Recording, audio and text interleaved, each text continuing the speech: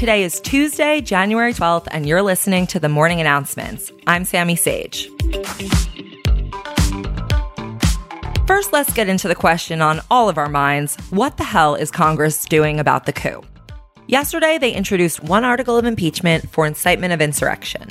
They're planning to impeach Trump by Wednesday, though getting the 2/3 necessary in the Senate for removal seems highly questionable at this point, especially since many of them were actually part of the incitement of the coup.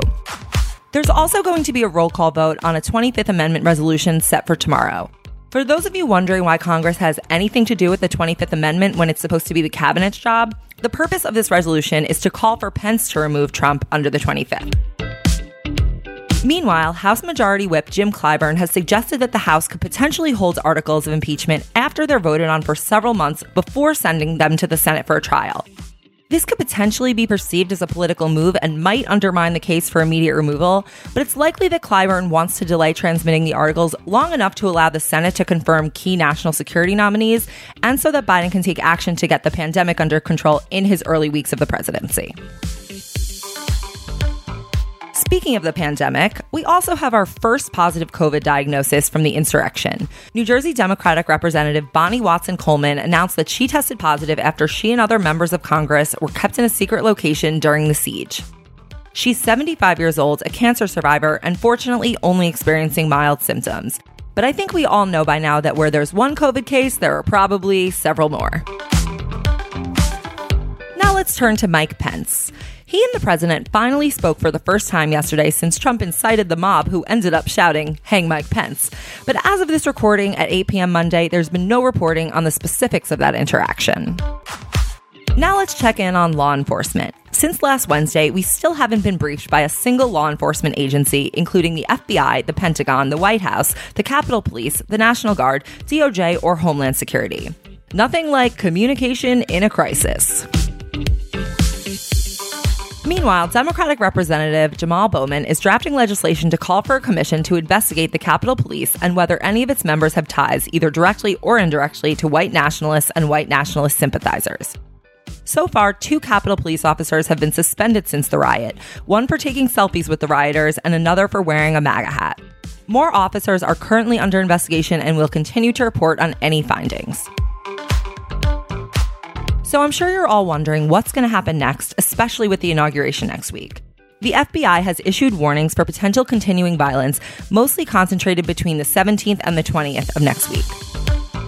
The warnings of violence include targets at all 50 state houses across the country, plus the Capitol, as well as specific threats against Biden, Harris, and Pelosi. The FBI is also warning of an uprising should Trump be removed prematurely, although that's definitely not reason not to do it.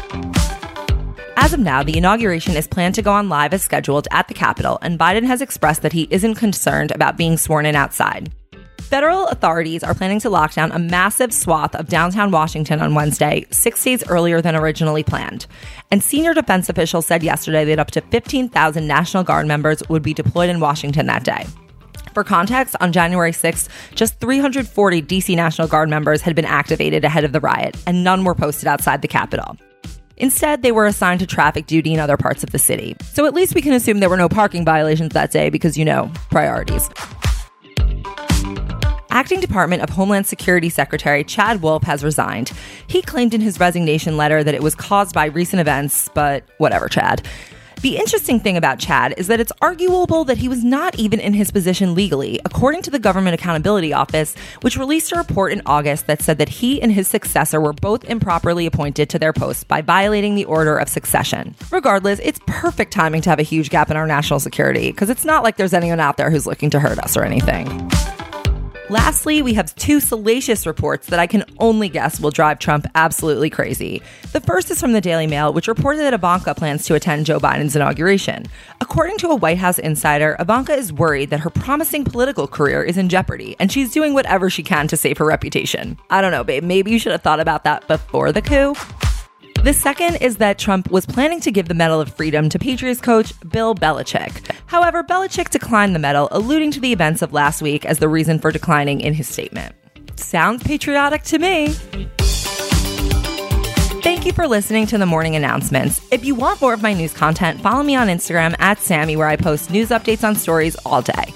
Also, be sure to follow and subscribe to the Betches Sup podcast for more in-depth discussion of today's news, and follow at Betches Sup on Instagram. Until tomorrow, I'm Sammy Sage, and now you know what the fuck is going on. Betches.